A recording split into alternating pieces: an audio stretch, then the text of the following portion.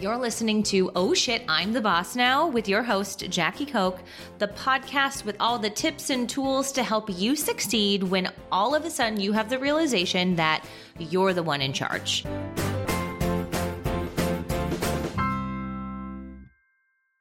Yo, welcome back to the Oh Shit, I'm the Boss Now podcast, and I'm your host, Jackie Koch. Today we're talking all about tips and tricks on how a simple method for measuring your team's happiness over time, and this is a super easy framework for you to implement so that you can start to track your team's happiness over time. And being an HR leader, I've done a lot of annual employee engagement surveys, employee happiness surveys, and a lot of times companies would only ask them once a year, and they'd be super lengthy, and they're just not super helpful. I mean, they're good to do.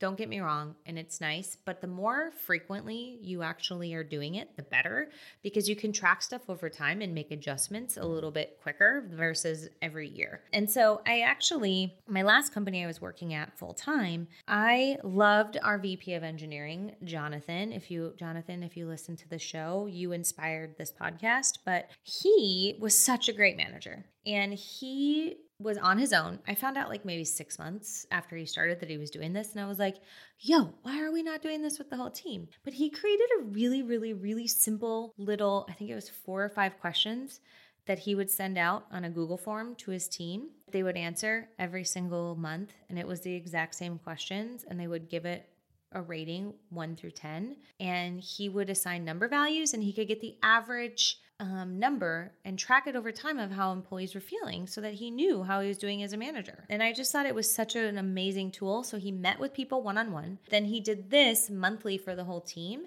and him and his engineering manager would go over it together. And it was really just a good way for them to get a pulse in real time how their team was doing. And I loved it. And so we went ahead and implemented a version of it for our broader company.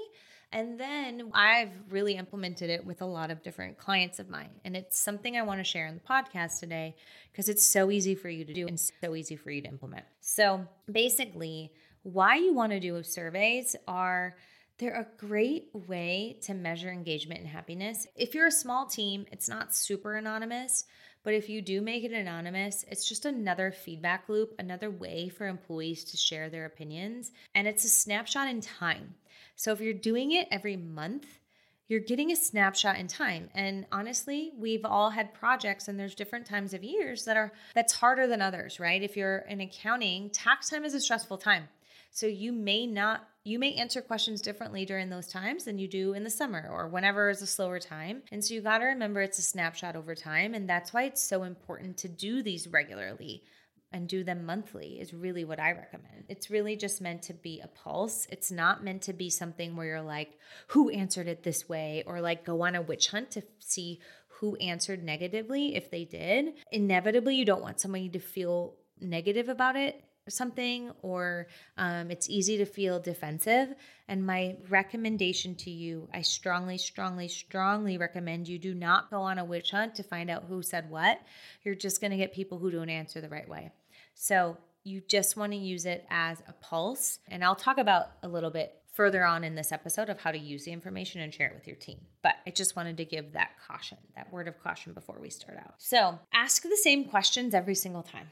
And what you could do is you could ask the same 4 questions and then have some sort of new question if you're trying to assess something that's been going on. Maybe you're coming up on benefits renewal and you want to know if your team likes benefits, right? So you could add one rogue that's different every single month if you just want to track something different. But definitely recommend that you use the same 4 or 5 questions every single month. And use it on a 5-point scale. It's called Likert scale, if you're curious. And basically, you're going to ask employees questions and ask them how much they agree with statements. So you're going to give them statements and ask them if they strongly agree, disagree, neither agree, or basically neutral, and then agree or strongly agree. And then obviously, you're going to give a 1. You're going to assign the value of 1 to a strongly disagree answer, 2 to disagree, 3 to neutral, 4 to agree, and 5 to strongly agree.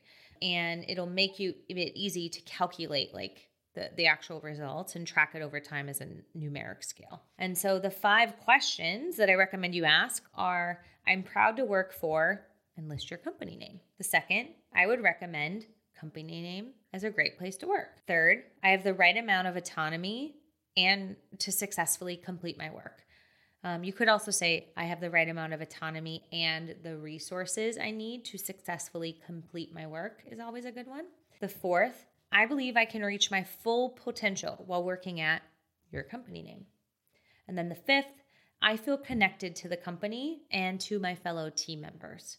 And then if you want, you can ask some free text questions and you could say, what are some things that we are doing great? What are some things that we're not doing very well? Or like, is there something else you think that we should have asked in the survey? And just like give some free text. Or like, do you have any other comments you want to share? Some people will write stuff in, some people won't. It's not, really good or bad if they do or they do not.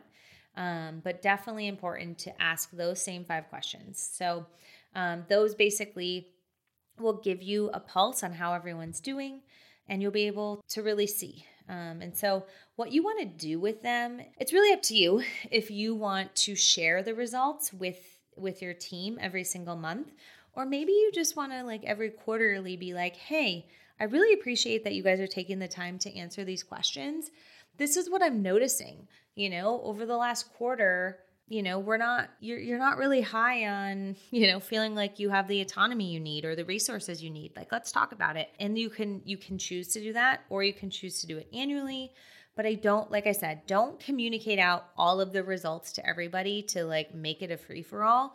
Share some of the takeaways and what you're doing based on the information you've received. So if you're seeing that something is going on that they are not feeling like they're a part of the team, think of things you can do to improve it, or ask them. Like, hey, I noticed that a bulk of you don't feel like you're really well connected as the team. Like, why not? What should we do? And get their input on it. And you really want to make sure that you're taking action on them. Otherwise, it's going to feel like lip service. But tracking it over time is the only way you're going to know. And this is another really great way that you can implement an anonymous and an easy way for people to share how they're feeling. And you'll be surprised how honest people are if they feel like you actually care. So you got to care. Don't just implement it to implement it. Like, care about it and do stuff about it. So that is a quick, easy way for you to implement an employee happiness survey monthly, track it over time. There's a ton of software platforms out there you can use.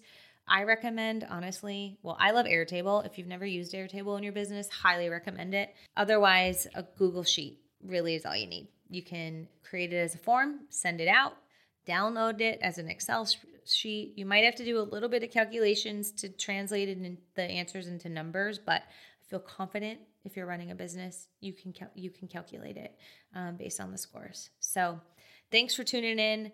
Hopefully this inspired you to implement something to help assess your team's happiness, and hopefully it's inspired you that it doesn't have to be something super complicated. There's a lot of things out there that say you need to do a 50-person question. I think it's not, and it's not effective. So 5 questions is all you need. Doing it consistently is also key, and excited to hear how it goes for you. So thanks for tuning into the show, and excited to have you as a listener. We'll catch you next week.